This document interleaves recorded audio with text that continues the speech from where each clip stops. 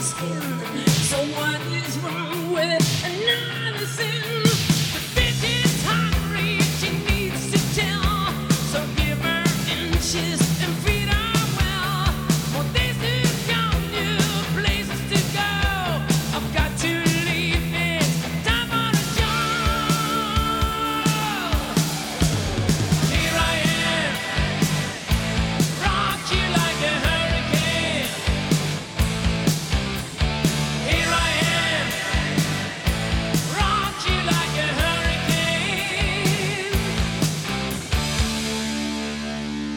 My body's burning, it starts to shout. Desire's coming. Hello and welcome to another episode of the Metal Shop Podcast with me, Big Frog. Now this week I'm going solo on an episode about the Scorpions. Now the reason I'm going solo is a couple of reasons. One, I'm having surgery next week on my deviated septum, so I won't be able to talk for a while. So I wanted to get an episode out so you'll have something for the meanwhile. And two, because I've been getting way into the Scorpions lately. I got a box set with some DVDs in it. Had some in-depth interviews and stuff, information that I didn't know or that I had forgotten. And so I wanted to get this out to you guys because I get excited about this kind of shit when I see some shit that I haven't seen before and find out some information about the band that I didn't have before. And so I wanted to get it out, like I say. As with all solo episodes, it's done at my house, so there's going to be noise, there's going to be airplanes flying by and kids playing outside and shit like that. Just ignore that shit, man. If you can handle the noise at a concert, you can fucking handle this. As usual, I'm going to start with how I became aware of the Scorpions and how I became a fan of the band. So basically, for me, it all started in '82.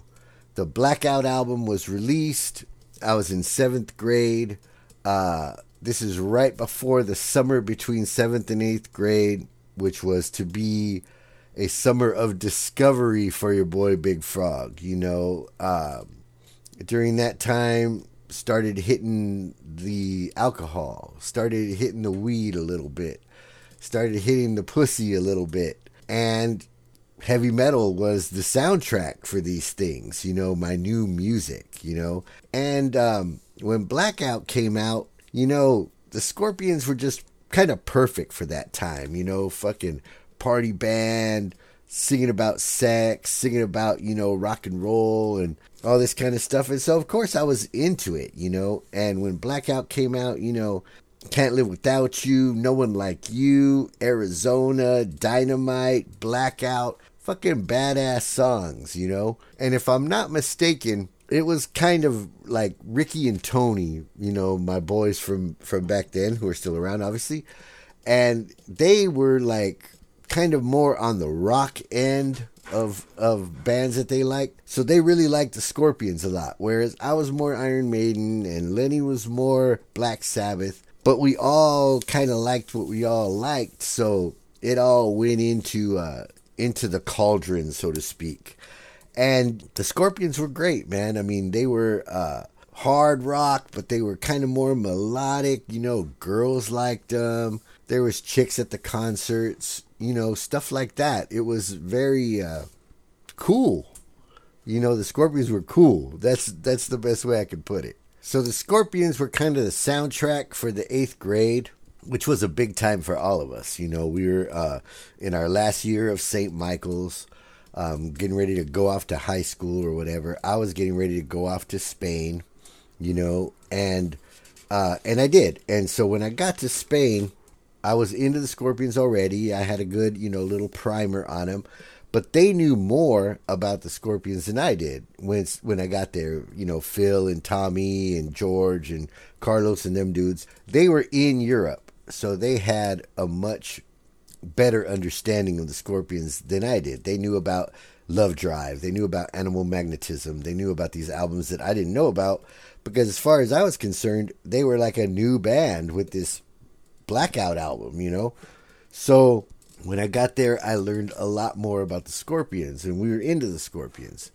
And then when I got back, you know, Love at First Sting came out, and then they came on tour, and that was the recordings that would become Worldwide Live.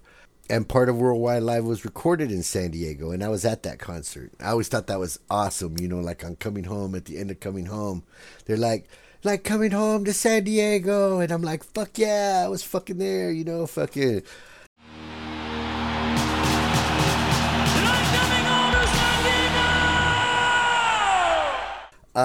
Badass. And as it was in those days, we used to get backstage for a lot of concerts in those days. I don't know why, we had a knack for it. It was Tony. Tony got us into a lot of places. He got us through a lot of crowds and into a lot of places, and I think I did too. And as it is with most of the things that you remember from when you're, 13, 14, 15, 16, whatever, I don't remember a lot of what happened when we got backstage. I just remember we got backstage, we saw the band, we saw chicks, we saw weird shit. But, I don't really remember a lot of the interactions that took place or whatever. But the Scorpions were definitely one of the bands that we got backstage for. And the Love at First Sting tour was the fucking tour, man. Bad Boys Running Wild, Rock You Like a Hurricane, I'm Leaving You, Coming Home, Big City Nights, Still Loving You. And awesome shit, because it was like a hair metal concert. It was like there was as many chicks at a Scorpions concert as there was like at a Motley Crue concert or a Rat concert or Def Leppard concert. But the Scorpions were heavier, and they were a better live band, hard rock live band,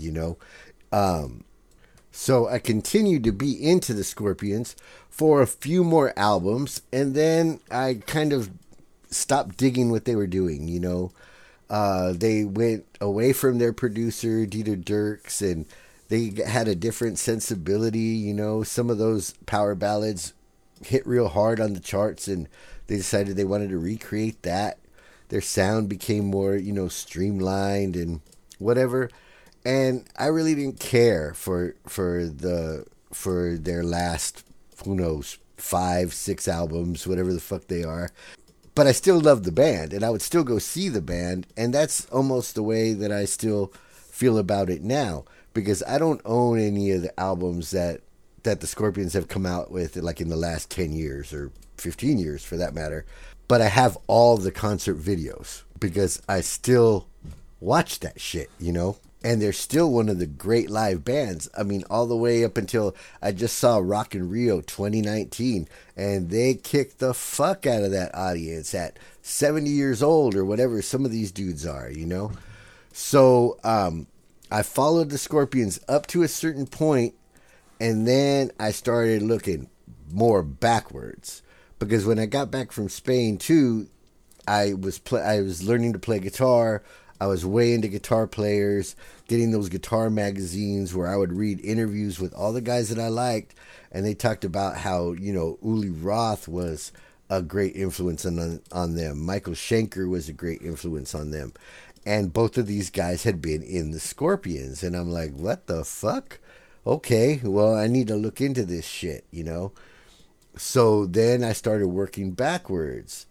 And, it was hit or miss with a lot of shit, because the first Uli Roth albums that I was ready to find were the Uli Roth with Electric Sun, Firewind, and Beyond the Astral Skies. And these were not hard rock albums. These were not guitar albums, shred albums, anything like that.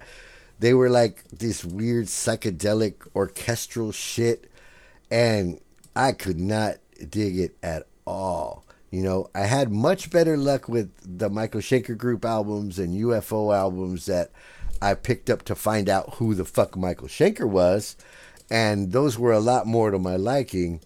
But still in all, back then you had to be real careful with what you bought, because you couldn't just right now, if I find out that a band that I like had some old guitar player, I get on YouTube and 10 minutes later I can either, say, hey, this shit was awesome, or damn, that shit sucked. But back in those days, you had to actually first locate the records, which was no easy task in those days. Then you had to pay $10-15 for it to get it home, and then figure out if you liked it or not. So those were some risky days and some risky propositions with some of this shit, especially Uli Roth, because to me at that time, that Electric Sun shit was straight up bullshit. I've learned to appreciate it a little more now, but in those days, forget about it. So basically on this episode, this is what I'm going to cover. From the beginning of the Scorpions all the way up until I lost interest in the albums of the Scorpions. So those are the albums that I'll be covering. Basically from the first album, Lonesome Crow, to Worldwide Live, and maybe a couple of albums after that, but not much longer than that, because like I say, that's when my interest in the band dwindled. Okay, so let me take you back to 1965. And in 1965, Rudolf Schenker is 17 years old. He's in Hanover, Germany, and he's getting way into beat music, which is basically, to me, it's the Beatles. It's a much more than the Beatles. It's any of those bands that came from Liverpool in those days, the Mersey Beat era, and there's a bunch of bands, but the only of those bands that I had ever heard of or that were of any consequence to me were the Beatles. But to them, in Europe at that time, there was a lot more bands, and they made an impact on these young dudes in Germany, right? Rudolph wanted to be a band. He had the name, the Scorpions. He wanted that to be the name of his band, but he wasn't really sure what he wanted to do. What type of music? Were they going to be beat music? Were they going to be like the more blues-based rock? Whatever it was, the bands in Germany during that time that were coming out of this beat movement were known as Krautrock. It was somewhere in between beat music and blues-based rock with its own German kind of techno type of flavor, It wasn't called techno at the time, obviously, but you know what I mean. Electronic music. So they kind of put all this together into this thing that would be known as Krautrock, which would nowadays probably be a racial slur or something, but that's what they called it at that time. And so Rudolph had the idea for the band, the Scorpions, and Klaus was in a different band called Copernicus, which also featured Michael Schenker. Michael Schenker was 11 years old at that time. Klaus was 17, as was the rest of the band. But Michael was like so far ahead of the game that he was basically one of the hotter guitar players in Germany at the age of 11. So since Rudy wasn't able to find like a better guitar player, he's like, well, shit, man, my brother, he's only 11, but he kicks ass, and he's got this singer named Klaus. I need to get them into the band, right? So he recruit them into the Scorpions, and they join. So now the Scorpions are a band.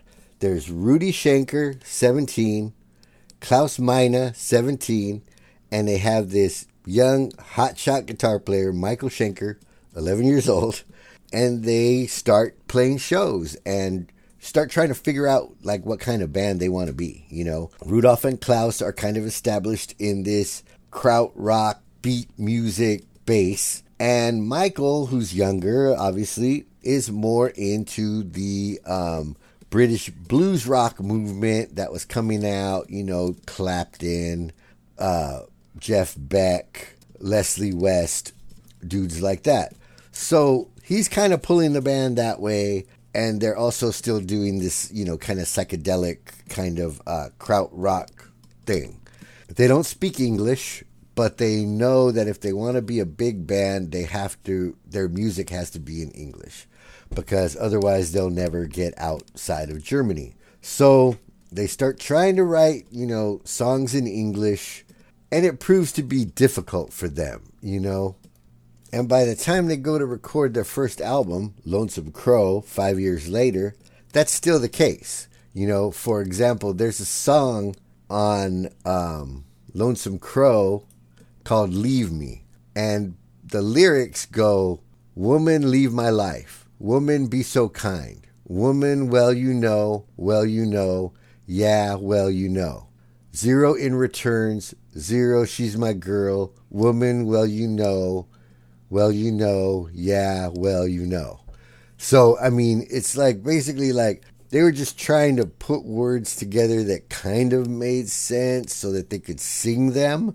And there are other songs on that album that really don't have any lyrics. They're just kind of Klaus making sounds to a melody line that goes with the music, and then Michael solos. And Michael's really the only one who seems to be ready to make an album. You know, he, at the age of 16, sounds kind of like early Iommi in some of the riffs, in some of the solos. It's, you know, blues-based, pentatonic, but fast. And like I say, if you hear a song like I'm Going Mad, it has a Sabbathy riff. The solo is kind of Iommi style, but then the lyrics are like weird and spoken word and fucking psychedelic and whatever. So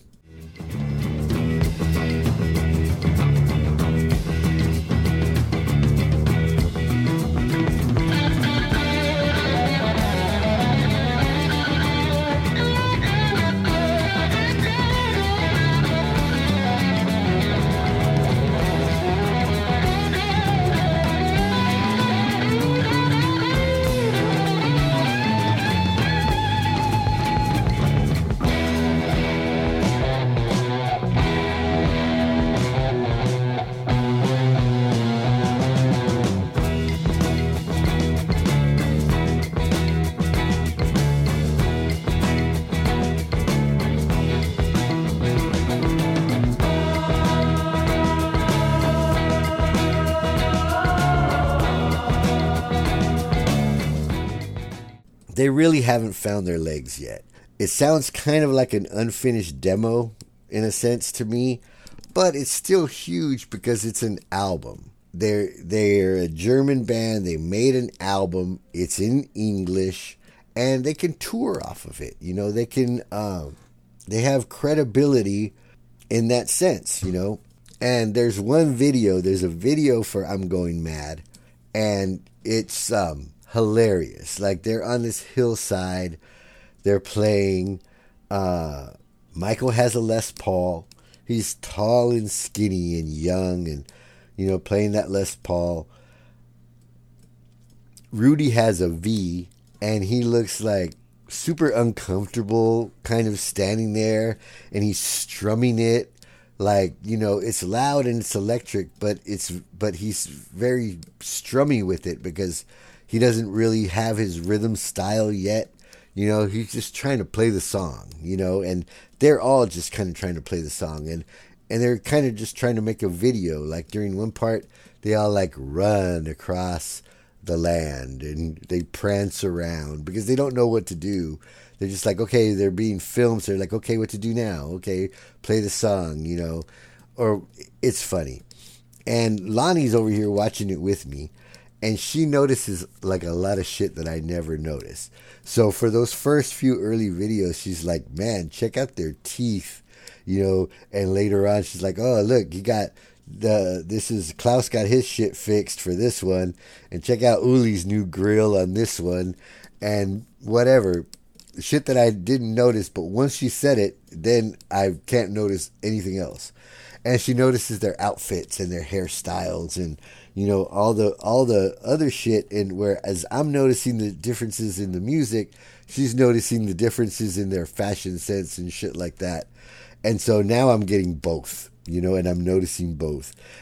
And it's really crazy how much they would change from the first album to the second album, even more so from the second album to the third album, and even more so on subsequent albums until they would become the Scorpions that we all love and know. I get into to the first album. It's recorded in 1972. By that time, Rudolph is 22, Klaus is 22, and just to give you the respective ages of the people that would later on join the Scorpions, even though they're not in the Scorpions at this time. Herman was around that same age. He would have been 21 at the time. Francis, the bassist for the future of the Scorpions. Herman Rarebell, it would be the drummer of the Scorpions for the glory years. Francis Buchholz would be the bassist of the Scorpions for the glory years. But at this time, they hadn't joined the band yet, but they're a couple of years younger than Rudolph and Klaus. Now, after that, there's a tremendous drop-off because at the time that the first album was recorded, Michael was only 16. And everybody always makes a big deal about that. Well, yeah, Michael Schenker recorded that first album when he was 16. But they never tell you that the dude that ended up replacing him in that band, Uli, was only 16 at the time too. And the dude who would replace him subsequently in the Scorpions, Matthias, would have only been 15 at the time that first album was recorded. So the Scorpions' basic formula was get that young hot guitar player. And that's what they did. And it worked out super fucking great for them. Now would also be a great time to tell you about that the Scorpions were another band that I had pronunciation problems with over that time. Because like I say, back in those days, you never heard the names of the guys that were in the band. You read them on the back of the record or in a magazine or something like that. So to me, Uli, I had never heard of a dude named Uli. You know, for all I knew, his name was like Ulysses or something like that. And so we shortened it, and in our minds, it was Uli. So he was Uli Roth to me for the first, 6, 7, 10 years that I had ever heard of him. Francis Buchholz was to me Buchholz, because that's what it looked like it said to me, and I had never heard that last name before. So I had Francis Buchholz and Uli Roth and Matthias, who is Matthias in proper pronunciation, but to me it was Matthias. So, the Scorpions were a perfect band to mispronounce and so I did for many, many, many, many years until I started hearing their names on media, on video, on things, that I figured out, oh shit, okay, that's the way, you say it. So the bottom line with Lonesome Crow is it's made in 1972, and they're able to tour off it. They're able to open for bigger bands, and one of the bigger bands that they opened for was UFO. Now, UFO was going through its own struggles with guitar players or whatever, and, they're watching the Scorpions every night, and Michael Schenker is obviously the highlight of the Scorpions. He's 18 years old by that time, tearing it up, and UFO wants him. And they really don't want to wait. They want him like now, So they make the offer. Supposedly it was with the blessing of Rudy that Michael left the band and becomes part of UFO. Now, they don't really know anyone who can cover these parts for the rest of the tour outside of a friend of Michael's named Uli Roth.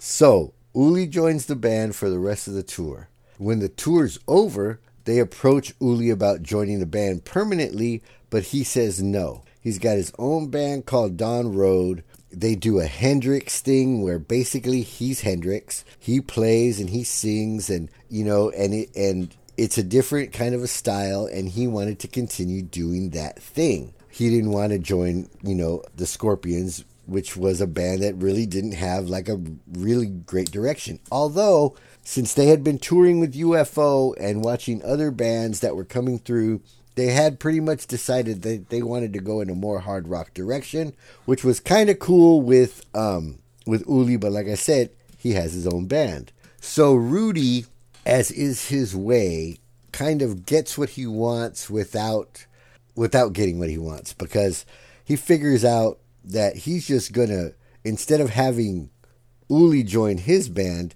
he's just going to join Uli's band, which is called Don Road. So he joins Uli's band, and then he says, hey, you know what? I have this great singer, Klaus. I'm going to bring him along too. So Klaus is now in Don Road with Rudy and Uli. they already have Francis Buchholz as their bassist and a drummer named Jürgen Rosenthal. And so they merge the bands together, basically. And since the Scorpions already have an album, they decide to call themselves the Scorpions. Well, there you go. There's Rudy winning the game because, in essence, he got Uli to join the Scorpions without getting Uli to join the Scorpions. And he got a bassist to boot and a drummer. So now the band is a much better band. It's a band with direction. And with Uli in the band, they did not miss a step as far as having a badass guitar player, because Uli Roth was every bit the guitarist that Michael was, if not better, which is, crazy to say, because Michael Schenker would go on to become an icon in UFO and an icon in guitar playing in general, hard rock, heavy metal guitar playing. But so would Uli. So it's crazy to think that two of the greatest guitarists of all time, two of the greatest leaders of the hard rock guitar movement, shred movement, whatever you want to call it, would be childhood friends who would end up in the same band in Germany. Crazy shit. So they go into the studio and they record Fly to the Rainbow, which is, you're not going to put on this album and just be blown away by how great of an album it is from start to finish. It's not that kind of a record. They're still trying to find their sound, you know. You can tell that there's some Uli songs and then there's some Rudy songs, and they're different. The band doesn't really have an identity, but they did record Speedy's Coming on that album, and it starts to kind of give you a hint of that Scorpion sound.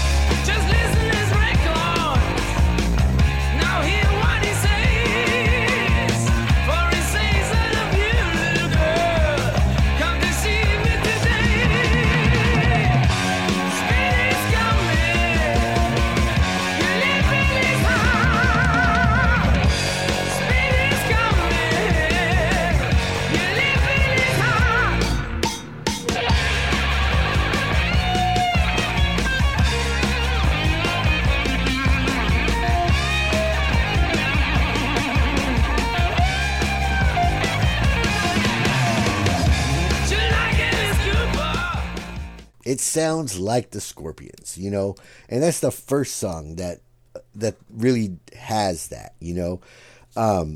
Rudy's finding his legs as a rhythm player, you know. He's starting to figure out that you can't just really strum those power chords. You have to dig into those motherfuckers. And he does that, you know. And he becomes a very precise and very strong rhythm player, which opens up, you know, the lead possibilities for Uli. And he takes over that shit, you know. His solos are very Hendrix, but they are more than that because he has a classical influence that Hendrix didn't have.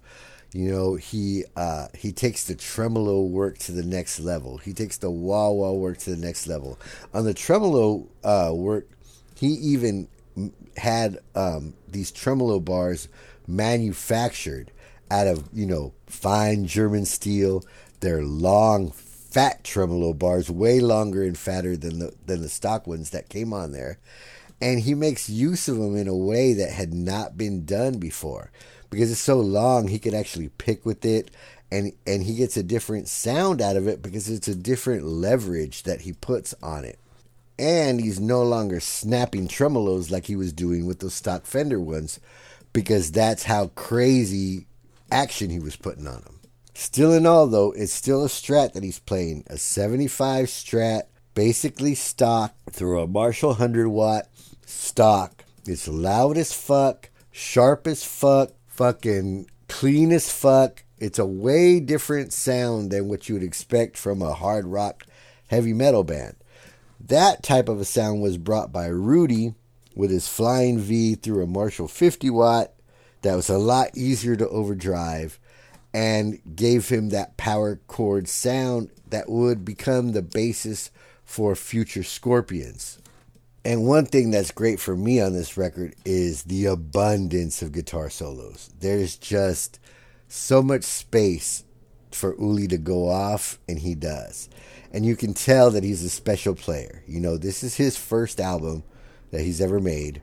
But, again, he's the standout to me of this band. Klaus is starting to find his voice, too. And you can tell there's a lot of talent there. But, you know, he struggles with his pronunciation. They struggle with the lyrics still. This is obviously a band that's still in its formative years, in its formative phase. Which brings us to the next album, In Trance, which comes out in 1975.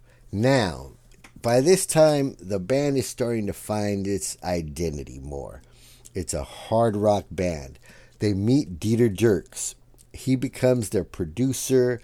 He becomes, I think, basically their manager too. And, you know, and practically a member of the band in the studio. Now, this really can't be overstated because Dieter Dierks is an integral part of the Scorpion sound. Much like Martin Birch was for Iron Maiden, Tom Allom was for Judas Priest, Mutt Lange was for AC/DC and Def Leppard. Dieter Dierks was that for the Scorpions. He helped them find their sound. He got the best performances out of them. And this all starts on In Trance. In Trance has like a 50-50 mix of Uli songs and then songs that are Klaus and Schenker. Uli songs make more sense lyrically, but Rudy's and Klaus's are more catchy and hooky, you know. The guitar sound is better. The production is better, like on the solos. The solos, sometimes they come panning from left to right. They come flying in. You know, it's like the solo takes the whole spectrum. And that's Dieter Dierks and Uli Roth, you know, who come up with these things that were way ahead of their time. Way ahead of their time. And while the album's not like a complete killer album from beginning to end, it is a much stronger album, much more Scorpions-like album, and it's got songs on it.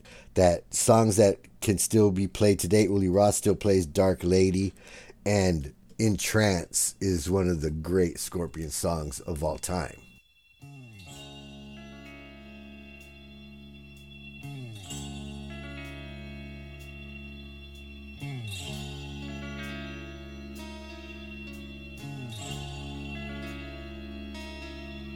I wake up in the morning and the sun begins to shine.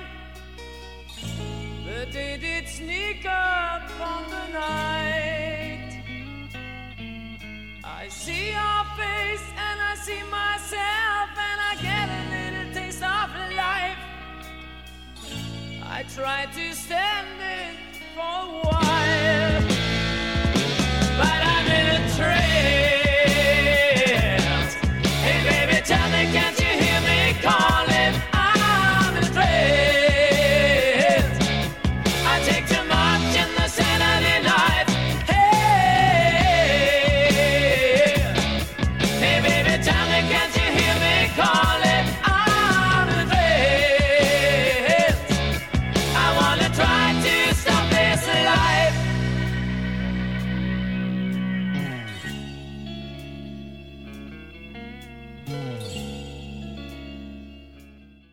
This album also features drummer Rudy Lenners, who would be the drummer for this album and also for Virgin Killer. Virgin Killer's the next album, comes out in 1976.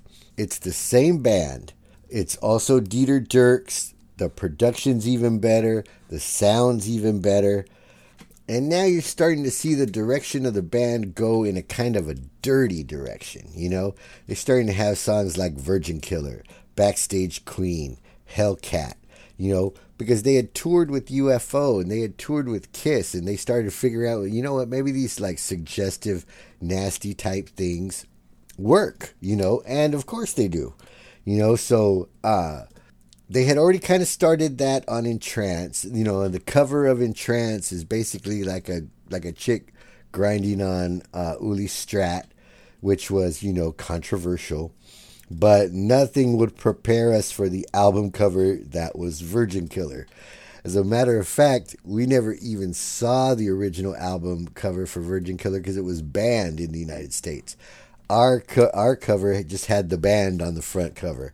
But the original cover has a girl, about 10, naked, and in front of her it looks like a pane of glass, which is like shattered in front of her pelvic area, which, in any era that would be, nowadays forget about it. As a matter of fact, Wikipedia just got out of a lawsuit for this album cover just for putting it on their page and people wanting to get rid of it because they said it was kiddie porn or whatever. So that's how bad the fucking album cover is.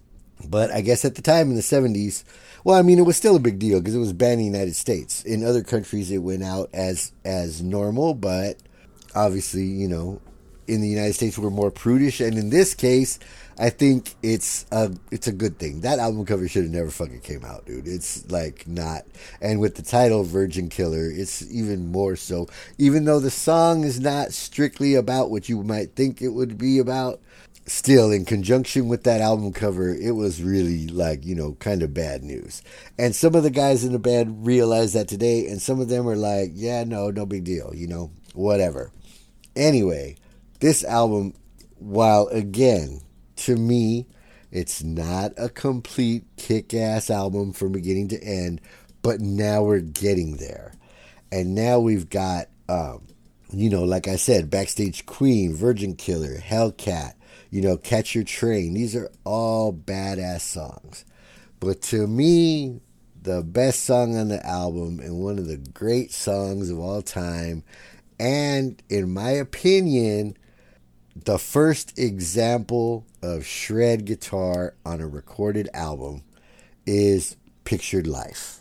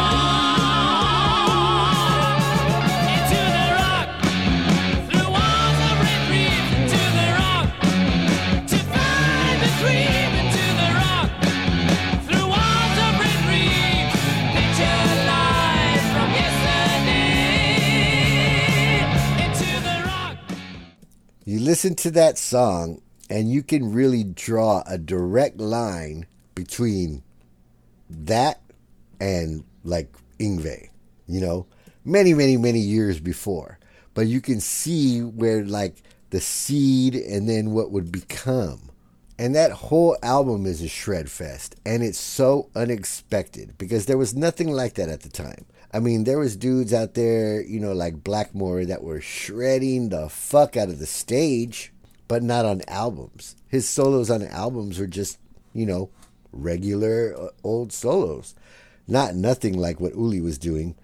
And as another example, check out the solo on Yellow Raven.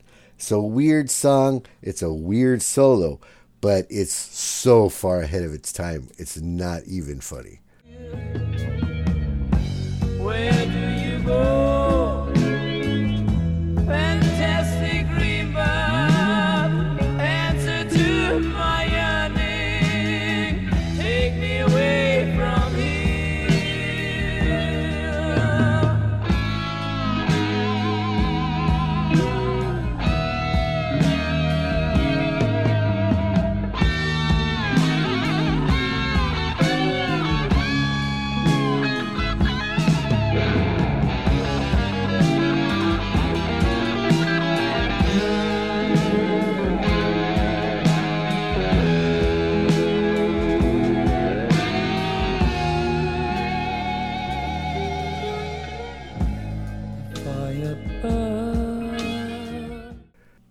Which brings us to the next album, which is Taken by Force, 1977. This is a huge album because Rudy Leonard leaves the band. He's the drummer. He just, sometimes when you go out on the road all the time, you find out that this lifestyle is not for everyone, much like it was with the original drummer from Rush, much like it was with, a lot of dudes. They can't do it, Paul Di'Anno, they can't do it, so he leaves the band, and Herman Rarebell, who actually had already moved to London and was living in London, he meets Michael Schenker over there. Michael Schenker's already in UFO. Michael Schenker's a star. He's on top of the world. And he meets Herman Rarebell in some place called the Speakeasy in London. They're drinking buddies or whatever the fuck, which I'm sure Michael had many of, in those days, because that was his kick. So Michael tells Herman, hey man, my brother's got this band in Germany. It's called the Scorpions. They're going to come play out here soon. And they're looking for a drummer. You should fucking audition, whatever. So he does. He gets the gig. They give him a ticket to fly to Germany in a few weeks or whatever. And then the ticket doesn't work. It's hilarious because this could easily be a pivotal moment, They could be like, okay, you know what, we'll send you another ticket, but in the meanwhile, they find some other guy in Germany who's hot shit. Or they just, somebody takes it as a sign, like, hey, you know what, man, maybe, the ticket didn't work. It should have worked, man. Maybe this is a sign. Maybe this is the wrong guy. Or, a lot of times shit happens like that. But in this case, they sent him another ticket. It worked out fine, and he ends up arriving at Germany on the day of Klaus Meine's wedding. So he shows up, and there's a car which takes him to the wedding. And so that's where he meets everyone for the first time. And it's everyone, because the whole crew is there, the whole band is there, Dieter Dierks is there, and everybody meets Herman at that one time, right? Now, one of the first things that they notice about Herman is that from having lived in London for so long, he speaks really good English, better than most of them. Him and Uli are the ones that are speaking the best English, and Herman is speaking a little bit better English and more of a slang English because he's lived with it, whereas Uli learned English more from books and stuff like that. Herman was all up in London for a long time, so he has a better working knowledge of English, and he's a dirty motherfucker. Like he's the kind of dude who tells dirty jokes and who's banging a bunch of chicks and or trying to, and he's the dirtbag of the bunch in a sense, which would come into play a lot lyrically later on. And on this album, on the song He's a Woman, She's a Man, which came from a encounter that they had in France when they met some transsexuals that they thought were girls that turned out to not be girls. And Herman wrote a song about that, and that would be a template for things to come, because Herman would write a lot of songs in the future that would become Scorpions hits. On this album, He's a Woman, She's a Man is a cool song. It's not one of the best songs. The best songs for me are Sails of Charon and We'll Burn the Sky, which We'll Burn the Sky is basically, along with In Trance, those are the first two like really real Scorpions power ballads.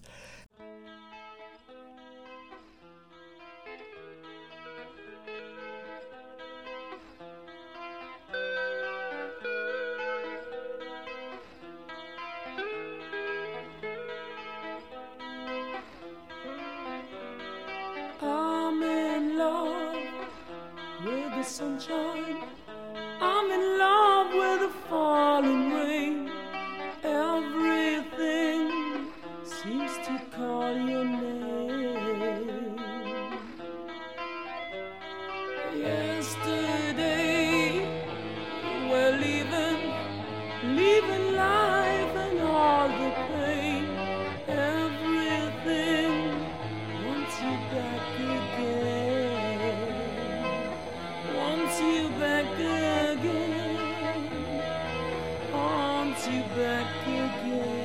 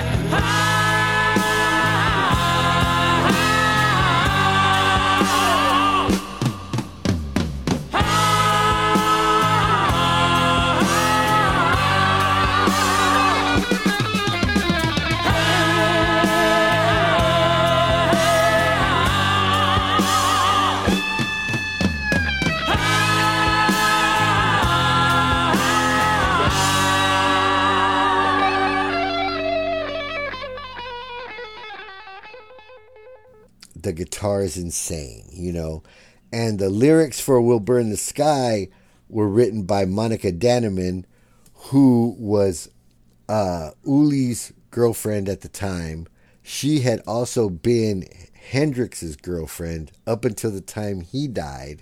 She later was killed in what appeared to be a suicide, but Uli Roth thinks she was murdered because she knew some things about how Hendrix was killed. Anyway, that's a whole thing unto itself.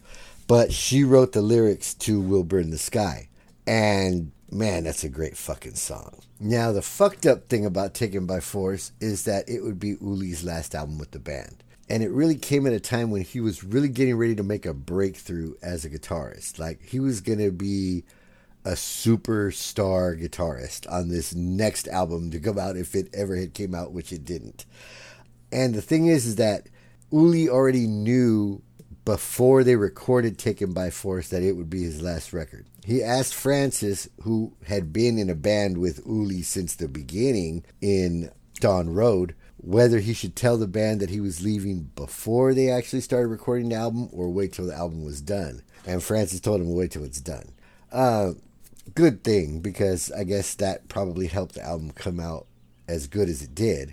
But, you know, also sad, because, I mean, you know, Uli was going to take off, and really the band was starting to click on all cylinders. And I don't know how you're expected to recover when your star as guitar player is leaving the band.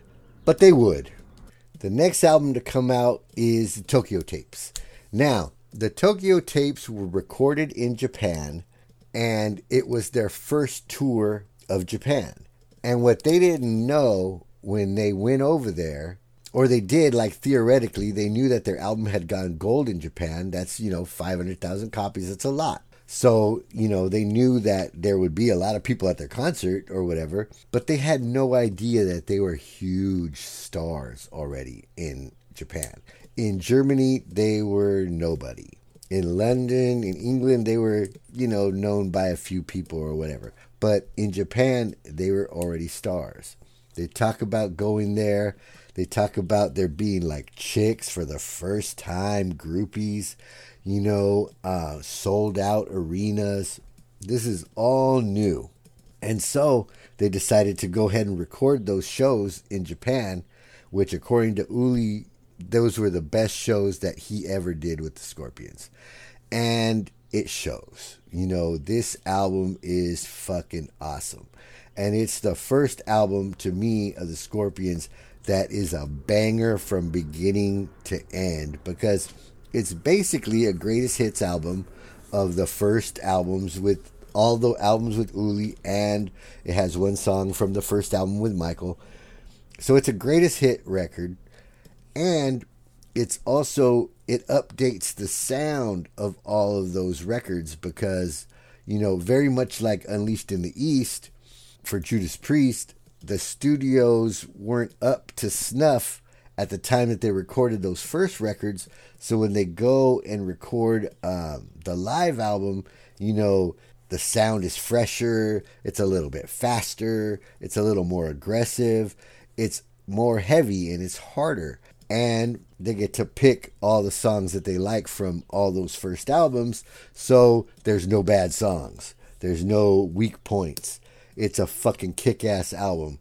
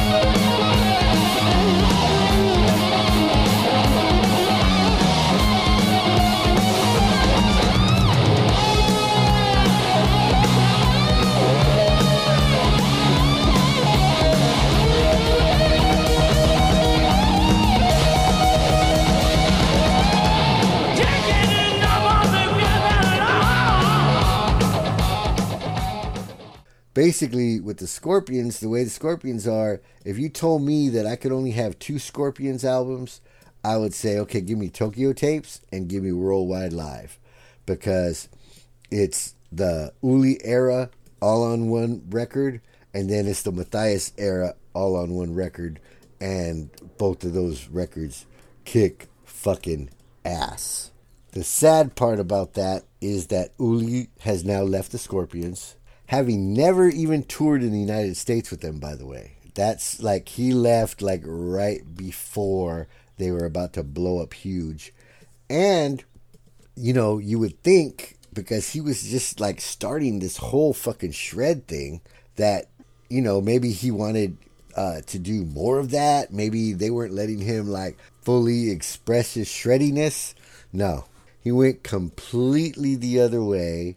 Didn't do another fucking shreddy thing for like the next 10 years. And just started experimenting with all this, you know, hippy dippy, psychedelic, orchestral, whatever. You know, so the bottom line is he was gone. He was going to go do his own thing. And he needed to be replaced. Well, this is where fucking controversy just is born, because there was so much shit happening at once, and I'm going to do my best to break it down for you.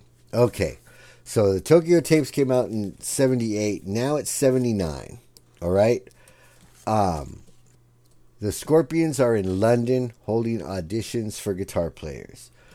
They see hundreds and hundreds and hundreds of dudes, but they can't really narrow down the dude that they want. You know, basically, they feel like these auditions that they held in London were a complete waste of time. They go back home, and Rudy, just kicking it around the neighborhood or whatever, he sees this kid, Matthias. You know, they cross paths at the music store all the time. He's seen dude play. He knows he can play. But by now, the Scorpions are a professional band. They've got many albums and many tours under their belts and whatever. And Matthias has never made a record. You know, he's in a local band in Hanover or whatever, but it's no big deal. You know, also, he's significantly younger than the band, but really, he's only like 1 year younger than Michael was, and he's only 1 year younger than Uli was. He's only really young in the fact that he's inexperienced compared to those two. So the bottom line is they hire Matthias, and they starting to get ready to record a new album. Well, during this time, Michael Schenker has also left UFO. He's gotten married, and he's on honeymoon in Germany. So he decides to, you know, call up his brother and like, hey, you know, I'm in town, whatever, you know, you want to hook up, whatever. So they do. And he's like, hey, so, you know, what do you do? What are you up to, Rudy? What are you doing? You know, what's the news? And Rudy's like, well, we're going to go in the studio. We're going to record a new album. And, you know, I have these songs I'm working on. You know, if you want to take a look, come and help out, you know, whatever, since you're in town. So Michael does. He shows up. He starts working on some of the demos, you know, and this is where it starts to get controversial, because at this point we begin to have two diverging storylines.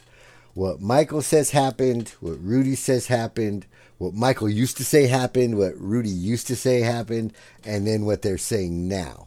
Because they're beefing with each other right now as we speak, and the story of what happened is sketchy at best. So here's the best that I can put it together for you. Michael shows up, starts working on songs with Rudy. How many songs does he work on? We don't really know. Which songs does he work on? We don't really know. Rudy says that basically Michael only wrote one song. Michael kind of says, I was in on all of those songs. But the bottom line is that it didn't really matter officially what Michael was going to be on, because he wasn't officially going to be on any of the songs. Because Dieter Dierks owned the production company, owned the publishing company, and he had rules as to who he would enter into publishing deals with, and he wasn't going to enter into any publishing deal with anybody who wasn't in the band. So basically, it was agreed that whatever songs Michael works on or whatever, they were going to be like, he was going to get paid under the table. He wasn't going to be officially on the publishing of the song. And according to everyone, that was okay with everyone. Rudy was going to pay Michael out of his share, and the rest again is sketchy as to which songs or which parts or anything like that. Bottom line is that Michael was in the studio with Rudy, and Matthias was there.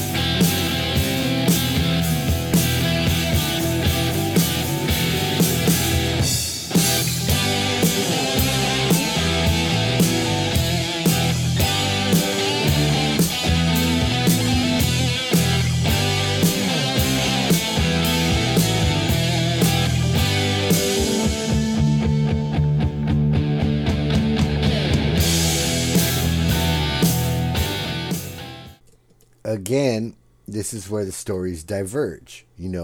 According to Matthias, he was in the studio and ready to go, ready to play on everything.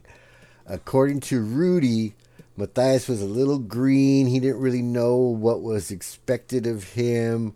And Michael was there, so, why not just use Michael? And Michael's a star, and, And then, according to Michael, Matthias wasn't ready. They needed Michael to do the leads on the record. They needed Michael to contribute songs on the record. They needed Michael. That's according to Michael himself, right? So they go in, they record the album, and it's a great album. But I'm going to talk more about the album later on. Right now, while I'm all started with the controversy still, I'm going to stay with the controversy, okay? Now, so word gets out that Michael is working with the Scorpions, which is huge news because he just left UFO, which is one of the biggest bands in the world. He was a superstar guitar player, and he's with a band now that's virtually unknown. Outside of Germany and Japan, is virtually unknown. And so now the Scorpions are starting to get some publicity and some play, and they're in the magazines, and they're, in the news and whatever. And they get signed by Mercury Records, which just so happens to also be the label that had UFO. So I'm not saying that Mercury signed them because Michael Schenker was in the band, but I'm not saying that that wasn't the reason why. According to some people it is, according to some people it isn't, whatever. The bottom line is Michael being in the band got the Scorpions a level of attention that they had never had before. According to Michael, this is a well thought out scheme by Rudy. And according to Rudy, he's just helping out his brother who needed help or whatever. And, and meanwhile, if I can come up off it as well, then great, Now, for the sake of the controversy, I'm going to go a little bit forward and tell you that that when it came time to plan the tour, Michael decided that he would join. And they were not going to say no to Michael Schenker joining the band. So basically, they kind of kicked Matthias to the curb and said, thanks, dude, sorry, but, Michael wants to be in the band, and obviously he's fucking Michael Schenker. We're going to do this. And so they start the tour. After a couple of weeks, it becomes obvious that it's not going to work out. Michael says it's because he didn't want to be playing all those Uli songs. He wanted to do his own thing. He wanted to express himself. That's why he left UFO in the first place, because he wanted to do his own thing, and he didn't want to do this. He didn't really want to do this, so he was going to leave. According to Rudy, Michael was all fucked up on alcohol and other drugs. He was fucking moody. He was temperamental. He wasn't playing as good as he used to. He had a lot of problems. He wasn't showing up on time. They were very iffy about whether or not he was going to be reliable or whatever, which, by the way, was the same things that UFO was saying about Michael. So, that lends it some credibility or whatever. Bottom line, Michael wasn't going to be in the band anymore, and they were going to get Matthias back. Now, another point of controversy during this time is that Michael was playing a V that Rudolph had given him once upon a time. Now, Rudolph had given him this V. It was a cherry red Gibson V. Michael loved it, but he didn't like the color. So he took a chisel to it and whatever. He got the paint off. By his own admission, he fucked the guitar up. He gouged it up pretty good or whatever. So it needed to get fixed by a professional. So he got a guy who, put basically bondoed it and, got it ready to paint. And Michael couldn't decide if he wanted to paint it black or if he wanted to paint it white. So they basically came up with the idea, we're going to paint it half black, half white. And then on the pickguard, we're going to flip those colors so that it gives it a real trippy effect. It's a one-of-a-kind idea, and it's a one-of-a-kind guitar. And that's the guitar that Michael would be playing during the time that he went on tour with the Scorpions. Now, like I said, that time on tour was short, and he was going to be leaving. At the time that he left, Rudy had liked the look of the black and white V. And he, I guess he considered it like a Scorpions thing, like a Scorpions look or whatever. So he had one made for himself. His was a little bit different. The pickguard wasn't flipped, so it was just regular half black, half white. But still in all, it's a black and white V, very much like Michael's. Even though it had originally been given to him by Rudy, it was Michael's and Michael's idea. So Rudy felt compelled to ask Michael, "Hey man, I got this black and white V. Is it cool if I play it? Or, no big deal." And Michael said, "Yeah, go ahead. No big deal. Whatever." So Rudy started playing that V, and I don't think Michael really noticed how much Rudy had gotten attached to it, how much he was playing that thing, how many pictures of him were seen with that V, because Michael had made his black and white V like the whole centerpiece of the Michael Schenker group. It would be part of the logo. It would be all the publicity pictures. It would be on the album covers. It would be on shirts. It would be everywhere. That black and white V became like Michael's trademark.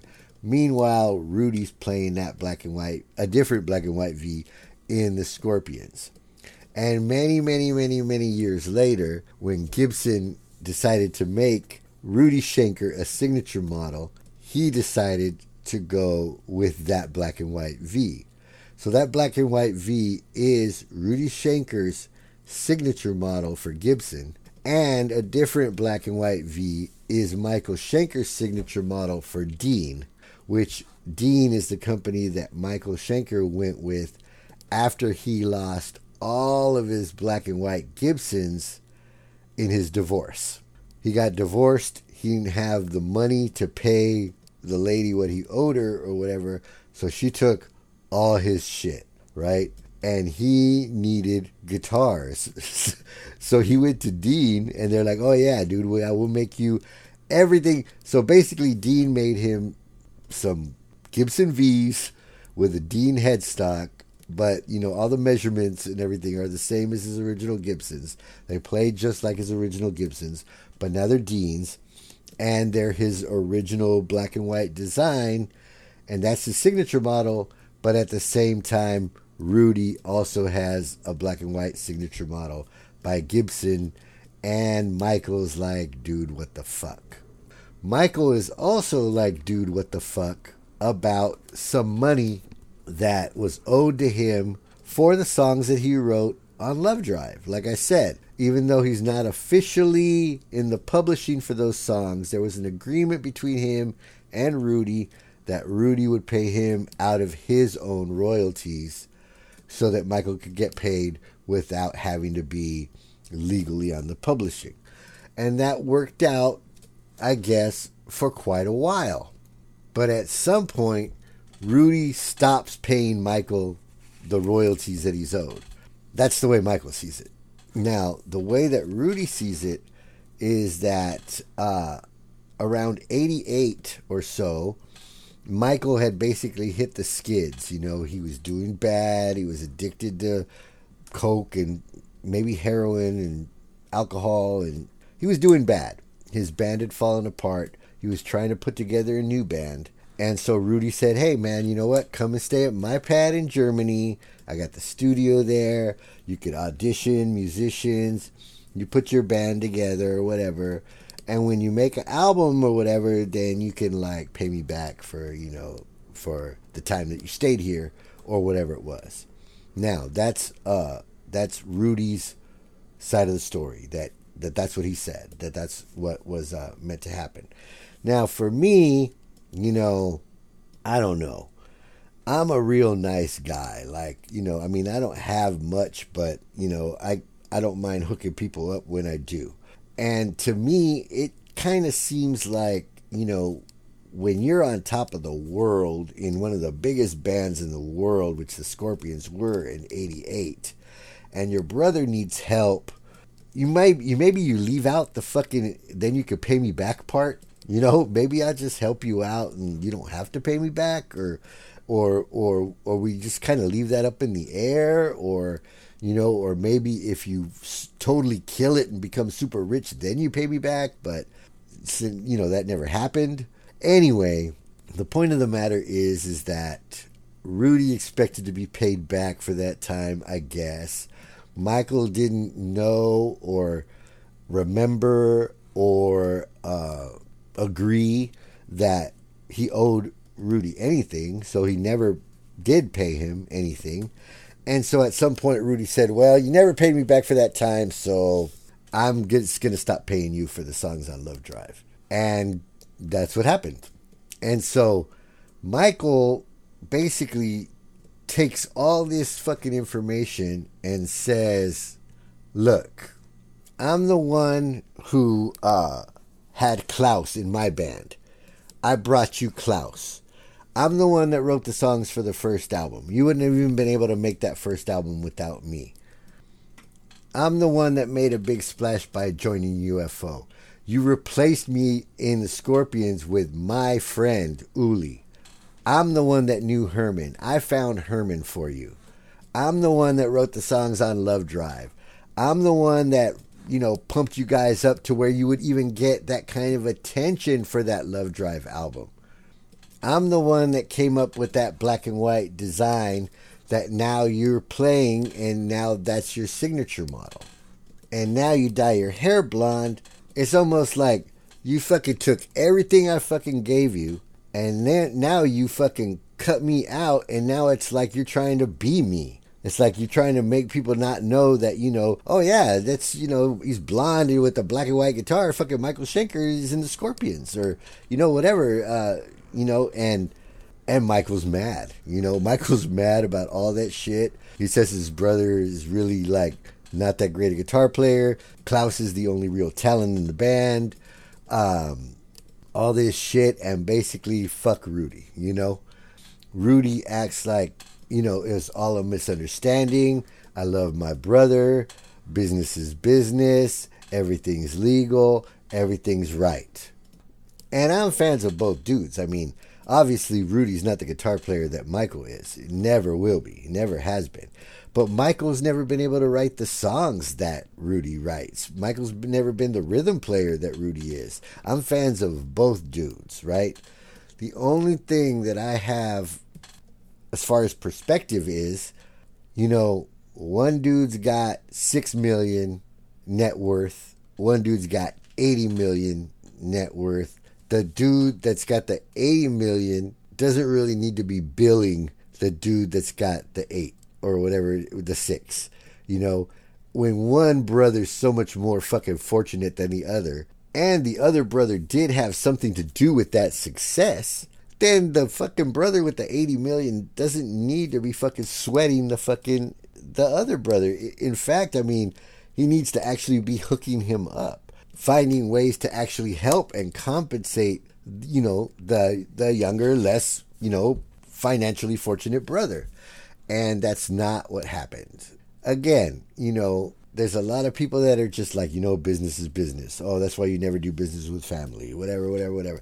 To me, man, I don't know, man. If you got 80 million in the bank and you're sweating about some fucking back rent that's owed to you from a million years ago, then I don't know, dude. I have a hard time seeing it your way. Then again, everybody knows that Michael's fucking batshit crazy.